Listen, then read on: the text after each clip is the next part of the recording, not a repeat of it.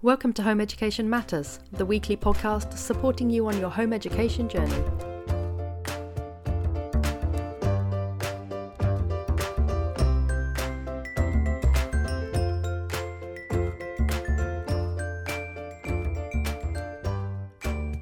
Hello and welcome to another Home Education Matters, and I am joined by our dog behaviourist expert Jo Moorcroft again today as part of our series looking at how dog behaviourism meets progressive parenting. We've had some very interesting episodes on play and on the importance of relationship, and today we're going to be talking about the importance of manners and etiquette, or perhaps the non-importance of manners and etiquette. Who knows where the conversation will go? And we're going to be looking at how manners and etiquette matter in raising your dog, and how manners and etiquette matter when you're being co-raised with your children, as I always like to think of it, because they raise us as much as we raise them realistically, don't they? So thank you so much, Jo, for joining us today. And why don't you start off by telling us a little bit about yourself, and then what you think when it comes to etiquette and manners when it comes to dog training? Yeah, so hi everyone, I'm Jo, for those of you who haven't heard me before, and I am a dog behaviourist. And I'm also a parent to two young boys. My eldest just turned 4 this week as well. So we're creeping on up in toddler years. More birthday cake, because the last time I spoke to you, your husband had a birthday, so there was birthday cake, and now your son's, it's just constant birthday cake in your household, isn't it? Times quite well. Yes, yeah, I like cake. Who doesn't need cake? Who doesn't?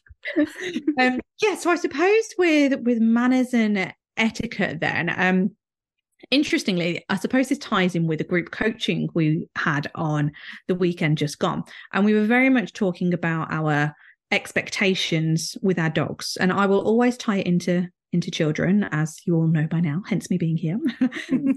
Somebody actually passed a comment on my children the other week saying, "Oh my, haven't you got obedient children?" I was like, obedient. I was like, oh, that word just gives me the ick factor. I was like, obedient, what does that mean exactly? Is it because, again, they have got manners and good etiquette and all of this?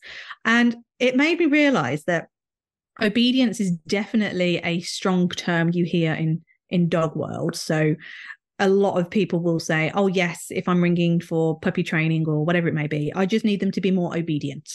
And essentially, I think what people, and this is a massive generalization and an assumption, but I think what people mean by the obedience side and the manners and etiquette is that they want a dog/child that will listen to them, and they want a well-behaved, air quote, dog/child. And for me, it's just a bit, how extreme do you take it? So when you've got a well-behaved, well, ultimately, well-behaved is very subjective. And I've literally just been with a family now where we took a stooge dog with us, and the stooge dog in my mind was very well behaved, but in that particular owners of that stooge dog, owner of a dog is a whole other thing, we won't go on to that now, but that particular owner of the stooge dog, she was really worried that this dog was misbehaving in the environment that we'd taken him into. Whereas I thought he was beautifully behaved. But it's just this expectation again that when you go into social settings, our expectations of our dogs and therefore children changes so much. So what you would almost let slide at home or in a safe space to you kind of goes out the window when you're out and about, and you put these unrealistic expectations on both yourself and your dog. I think you're completely right, because there's that American phrase, isn't there? You're like using your indoor voice and your outdoor voice. And this idea, I'm never sure which way round it works, but for me, there's a difference in how my children, how things I might let slide in the house compared to things I might let slide in the park, things I might let slide in the supermarket, things I might let slide in a restaurant. There's certain differences, and it's the same with dogs, isn't it? I mean, we don't expect our dogs to behave exactly the same way in the house as they would, for example, when they're out on a walk on the lead. Yes, yeah, no, exactly that. And I think a lot of it is, again, it's this weird expectation that we have. And so some of the things that we were going through in our group coaching work the weekend was very much about expectations. And if you look at a simple behavior of getting a dog to sit, when you change the context and you change the environment, it can be really difficult for that dog to sit. And I did a little exercise this morning where I normally just grab a handful of kibble and toss it in the garden, and the dogs will go, yay, I just get to go out there and go and find Scatter feeding. Scatter feeding, exactly that. And this morning I thought, I'm going to try a little experiment, and I'm just going to see, can my dog sit before I open the door, and then he can follow through and go outside. And oh my goodness, it was so difficult for him because I've essentially put a pattern interrupter in. He's not used to having to do that. And all of my precursors of my behavior was I've picked up the bag of kibble. I have gone to the door where he normally gets to just shoot out. And I didn't follow through with my normal behavior pattern. And instead I asked for a sit. And when I was talking to this with some of our clients, they were like, oh, but isn't he being a bit disobedient then? Because he knows how to sit and he's not doing it. I'm like, well, I've never really taught it him in this environment because I've just completely changed it. And then there was loads of other variables as well. So we've got a wooden floor. And when you look back at the video, because I recorded it, you can see that he really struggles to sit. He's a big dog. He's a big husky. And he was sliding on the floor. So I was like, well, actually, my expectation of him being able to hold a sit is completely unrealistic because now I'm causing him discomfort. And you think about it with children that if you ask them to do something and the environment isn't right, they are not physically capable of doing it sometimes. Like if you was to ask them to sit still, but it just so happens to be that there's a wobbly chair, they're not going to be able to do it. And it's all of these little things that I just don't think we as humans are always very aware of at all times. And certainly for me, coming from the behavior background, this is where I genuinely think that it helps my parenting style so much more, because I can look at all of these little tiny nuances and go, actually, yeah, you are struggling in this environment. So how can I improve the environment, or how can I get you out of it? So would it work similarly to dogs when, for example, you want to take your child to like a silver service restaurant in 6 months' time? I know you had the thing with the flight, didn't you, where you wanted your children to go on a flight and you prepped them for like a year in advance. And would it work the same way? So with a dog, you want them ultimately to be able to sit on command in all sorts of circumstances, hard floors, when they want to go out and get their food from the garden, all sorts of opportunities, but you don't go straight in with the very hard one. You build up their sort of obedience in that way. So would you say that when it comes to children, that we kind of want to allow them to be able to feel comfortable in all sorts of scenarios, so we build up to the harder scenarios? Yeah, and I think to a degree, yes. But then ultimately, as with everything in behavior world, it depends. So I am very big on choice-based learning from both the dog's perspective and our children, and even our own as adults. It's like, I'd much rather have a choice. I want to sit down and do something. You may or may not know that I'm in my second year of doing my degree on animal behavior, and that's a whole other thing about being in the system again. I'd much rather have a bit more choice in that. But yeah, so it is thinking about with our kids again. It's like as the same with dogs. So yes, if we come back to that sit example, the example I was talking about the other day was getting our dogs to sit at the side of the road. I think that's hopefully fair enough to generalize and say the majority of people expect that as a behavior. You're walking along and then there's a curb. Oh, plump your butt on the floor and then off we go again. But it's kind of asking ourselves again, like, why? Why does it need to be a sit? What's wrong with the dog just standing there calmly? And then I compared it to walking my kids around the block, very similarly to as I do with the dogs. In fact, no, better example. I was at a garden centre the other day and we were getting in the Christmas spirit. I said the C word, but we love it here. And there were so many children in this garden centre where I call them leads, but they're the child reins. So theoretically, you've not got an off-lead child. It just compared to dogs so much to me. And the on-lead children were actually really struggling in that environment Whereas my kids, for all intents and purpose, were off lead. And again, they're only 2 and now 4. And because we've put so much work into the relationship, so, nod to the other podcast we did however long ago that was now, because we've got that relationship and we've worked on the manners and we've worked on the etiquette, they could be in an off-lead setting. But then when we come to the car park, for example, and I need them to do the equivalent of a sit behaviour, you'd ask for the dog because I need them to pause. Well, instead, I just ask them to, can you hold my hand, please? It's the equivalent of just asking for a behaviour that puts a pause in that's going to be appropriate for the situation. And again, if I'm walking a dog and all I'm trying to do is get a sit for some kind of obedience or a good manners or whatever it may be, like, does it need to be a sit? Is there a better option? So is it okay if they remain in a stand, but they just wait for a few seconds for you to check out the situation and go? Can you imagine if we all walked around as human beings and sat at a curb every time we came to one?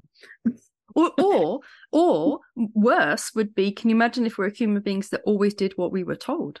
I mean, that's even more slightly terrifying, isn't it? And I think sometimes we raise our children, or sometimes there's a perception that children should be raised to obey and to do what society wants. And here we are as home educators doing exactly what society doesn't want us to do, which is take our children out of the school system and educate them ourselves. So it's interesting, I think. And actually, I think a lot of our listeners will be sort of resonant with the idea that children shouldn't necessarily just have blind obedience, and they shouldn't necessarily sort of be taught particular things. This is what you do because this is the expectation upon you. But there's no doubt that I think people's expectations of our children's behaviour influences us and influences how we want them to interact with the world.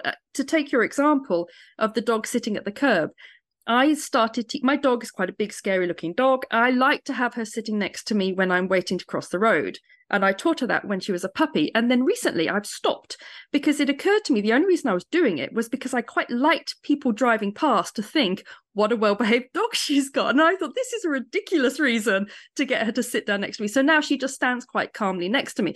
But isn't that interesting that it very much leads into what you're saying, that sometimes we can instill in both our children and our dogs commands or behaviour that we want, based not on what we think matters, but what we think other people will think matters. Oh, gosh, yeah, no, it is.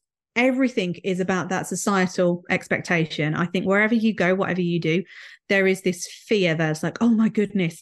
And I will put my hands up. I am still very guilty. In some situations, I am definitely getting better because I'm aware of it and I will work on myself. I think we mentioned it in one of our earlier podcasts as well about the manners of please and thank you, and how we genuinely do not ask our kids to do that. However, at Clay's birthday party he had last week, there was loads of new people to our house because it was friends from his little forest school, and they were all giving him presents, and the words just came spouting out of my mouth. What do you say?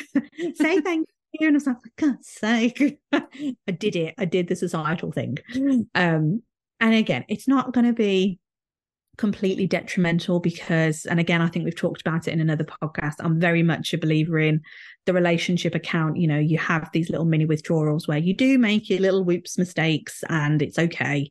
But yeah, just being aware of it for the majority of it and going, well, yeah, actually, what are we teaching them and how are we proofing that behavior to make sure that, yes, that's kind of the norm rather than the odd bits that come in. But it's just really making sure that foundation of learning is there, and then you are giving them that choice. Because even if you think again about a sit, so one of the childminders that we use for my youngest, who's 2, we've had conversations recently about him sitting still at the table for lunch. And she was like, so what do you do at home? Why does he not sit still? I was like, well, for starters, he's 2. Then we have the added thing that he's a boy. We know that boys really can't sit still. Hence, and one of the other reasons that we are choosing not to go down the school system.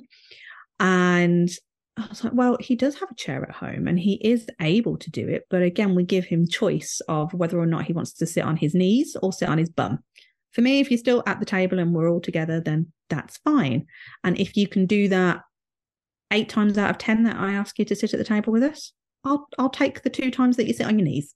I'm happy. Or if you want to sit on your knees at home and then you can sit on your bum when we're out and about, fine. But if you also want to sit on your knees when we're out and about, that's also good with me. It's fine. But I think we're quite open in our house where we will have these conversations and say, sometimes we have to do these things that we don't necessarily want to do, and sometimes they just don't make sense. But let's just roll with it, and then let's see how we can reshape the world. And I do genuinely have these conversations with my dog as well. I think a lot of the things as well reflect your own family values, don't they? So, for example, things that certain manners or etiquette that are important to you as a family, maybe ones that you may be not exactly insistent of, but you maybe mirror more in your behavior so that your children pick up on, and other things maybe just aren't that important to you. I'll give you an example. My children have tutored off today on the bus together. They've got the bus to Swansea together. It's quite a long bus. It's the first time they've gone off together on the bus together. And I watched them go off to this bus stop, and they were so scruffy. They're so scruffy. My daughter had like stains down her t-shirt.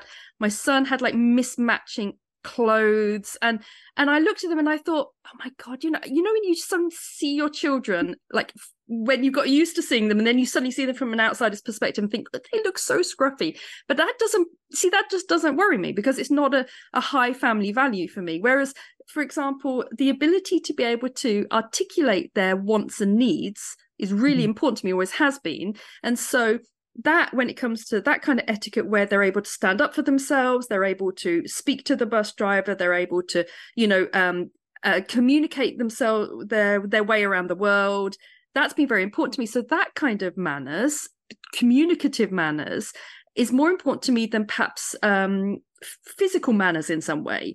And I think a lot of that is just our own family values and the things that matter. So I wonder whether for you, because you've got younger children than me, so I wonder whether for you there is an element of safety that comes in when you're teaching some sort of etiquette or some sort of manners, where it's just, when you said you're about to cross the road and you get them to hold your hands. I'm guessing a lot of this is actually some things just need to be done for safety reasons.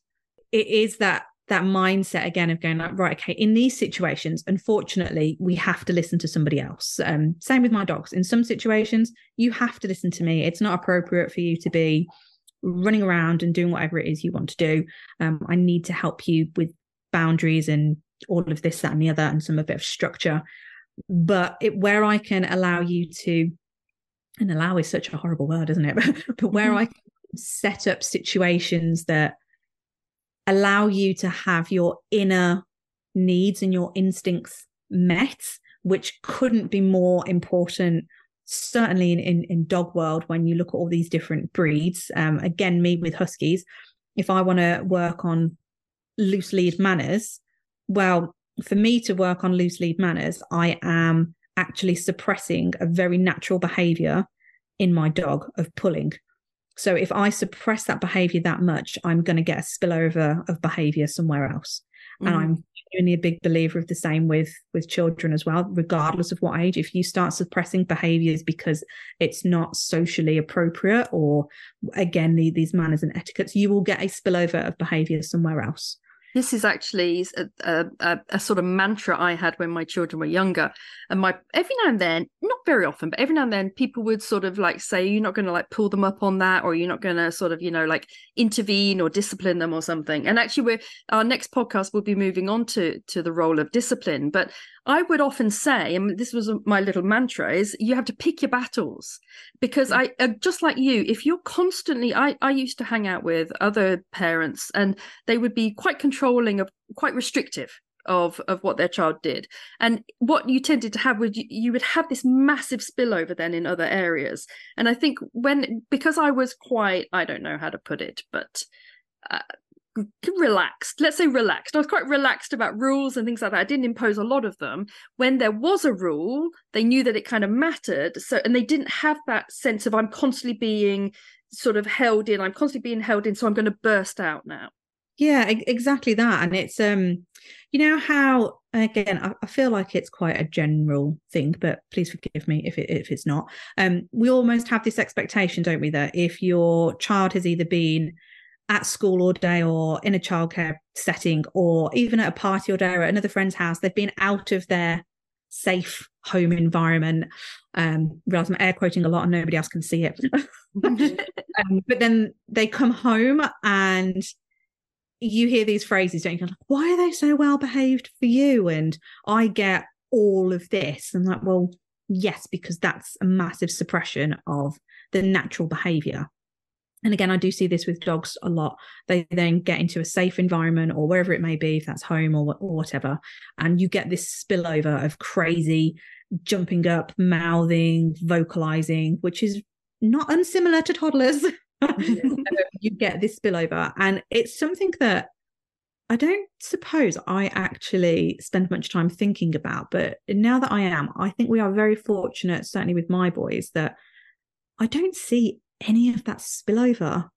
Or if I do, it is very rare to the point where it's such a small percentage, it's never really entered my radar. Whereas I do see this a lot with other children that I surround myself with when I'm visiting friends and family. You get a lot of this tip over behavior. And I think it is genuinely because we expect too much with manners, etiquette, society, and we're not letting kids be kids. I think as well that a lot of it, if there's so much expectation to do this, do that, do this, do that, why? Oh, just because that's the way it is. It doesn't make any sense to them. And what happens, I think, is that children, if they have too many rules imposed that aren't explained or they don't feel have any sense behind them, it ends up everything gets thrown out. They just think, well, none of this makes any sense. So I'm not going to obey any of it because, they either obey everything without question or they throw everything out. That's my experience of teenagers anyway, is that if although not home educated ones. And actually I did a very interesting podcast with Lainey Liberty, who has an approach to parenting that, you could call radical parenting, but it's actually partnership parenting. And she said that actually when you are very honoring of your child's autonomy, you don't get that teenage rebellion. You don't get this, basically, normally, a lot of psychology shows that teenagers have to have a rebellious stage. And if they don't, they then rebel when they're older. But actually, this is based on a kind of quite a repressive childhood. And what I found with my two, when they've they've just not had a rebellion. But neither do they blindly conform. It doesn't have to be that kind of dichotomous behavior that I think we sort of feel that, if we put all these rules in place, children are either going to obey them all blindly and we're going to have super obedient, in air quotes, children, or we're going to have children that are just recklessly badly behaved because they've just thrown everything out of the window. Yeah, that's it. And I think it's really hard, isn't it? Because I think our brains want something as black and white. You either do this or you don't. Whereas actually behavior and psychology it's all in that in-between phase of the grey area, which everybody hates. And I think as parents who are bringing our children up slightly differently as well, a lot of these structures and these kind of expectations just don't apply to us because we are doing it differently. And because of that, it's harder to predict how things are going to go. And I think a lot of I know when I did the podcast with Naomi Fisher, she was saying that a lot of the assumptions about how teenagers behave are based on a repressive school system that they spend 9 hours a day in. They're not based on children who are given freedom and autonomy and respect in the home environment. And so I think that's one thing that is quite nice to feel, that sometimes we forget that we think that we're bucking a trend by not putting our children into school, but also they're bucking a trend as well by not being into school, and as a result they will develop differently to other children and in positive ways. And it's I just love it. I think there's more and more information out there now, and you mentioned some great people there that we are starting to understand a lot more about psychology, how the brain works, and all of this. And this is genuinely, again, for me personally, because I spend a lot of my time studying animal psychology and how their brains work and really trying to get into the intrinsic motivation of behaviors and all of this. It's just so akin with human behavior that because it's coming down to a basis of understanding it. And I see my parents struggle so much with my boys that they don't even recognize it, but purely because they struggle with the air quote boy behavior, that it's much more physical compared to my niece, who will sit there quite quietly and play with some arts and crafts stuff, whereas the boys are like, no, absolutely not. Or if they are going to do that, then it's extremely messy and everything comes out. I mean, think about the difficulty for parents that have girls that don't conform to that gender role. Because there is a certain amount of tolerance of boys who are rambunctious, but girls who are rambunctious is even harder, I think, for some generations or for some people to look in and see that, because what they see is a girl behaving badly as opposed to a boy that's high-spirited. Yeah, and it is so interesting. Again, I'm not sure if I'm going off on a tangent here, but I'm going to go with my thought flow. I met my sister yesterday, and I think I've mentioned before that she's actually a secondary school teacher. So we are complete polar opposites in parenting style. I'm the fluffy one. She's more rule-based, definitely more stricter than I am. That's not to say, she's one of these evil people that like beats her children or anything, but a lot more expectations of manners and etiquette, actually. And she's been putting her daughter into a preschool ahead of trying to prepare her for school. So some element of forward planning. And the feedback she's getting from the school is actually, she is so intelligent. She is already ahead of where she should be for her age. We really like that she comes to tell us when another child is doing something wrong. And I'm like, oh my gosh. I was like, so now you're just feeding in a little tattletale personality that you really like. I'm like, surely that's not going to help when she gets older. But it's fed into that manners bit that both my sister and my brother-in-law love, which is that she's really intelligent. It's really good. Sits quietly, does what she's told. Yeah, why is that the expectation that we're striving for? And then me and my husband were talking, and we were like, actually, do you know what? Possibly a bit controversial, but would we care, certainly within the next several years, if we were told that the boys weren't intelligent, but if they could communicate effectively, if they were well regulated on an emotional front, and they're just genuine, nice human beings, pleasant to be around, and people enjoy their company. Is that a bad thing? Yeah, and I think so. You're absolutely right. And I think so often the manners and the etiquette that people want from school children are completely different to the manners and etiquette that actually people respond to in adult life. This sitting down, being quiet, being studious, doing what you're told, ratting out other people. These are not things that endear you to people when you're older. And there's no doubt that it's funny how a lot of the manners and etiquette that we want from children when they're school age are not manners and etiquette that we seek out in other adults. And I think that's one lovely thing about home education, is that you end up with children that you really want to hang out with, because they're very much more like kind of mini adults in the fact that they're very autonomous, they speak their mind, they're enabled to sort of have their own opinions and have their own perspectives on life, much more so than perhaps if you're in a school system where quite often, even if it's not the teachers trying to encourage you to conform to a certain ideal, your peers will get you to conform to yet another ideal. And so there's a lot of pressure. Okay, so today's been a fascinating little run through of manners and etiquette. And I think it's one of those interesting things that I think the longer you home educate, the different your perspective shifts a little bit sometimes on manners and etiquette. So next time, Jo, we are going to be talking about discipline and compliance. So quite similar in lots of ways. Yes, it's a meaty one, isn't it? So do listen out for our next podcast with Jo Moorcroft on discipline and compliance. And Jo, thank you so much for joining me today talking about manners and etiquette. Thank you very much for having me. Thank you so much for joining us for today's Home Education Matters podcast. See you at the next one. Have a lovely day.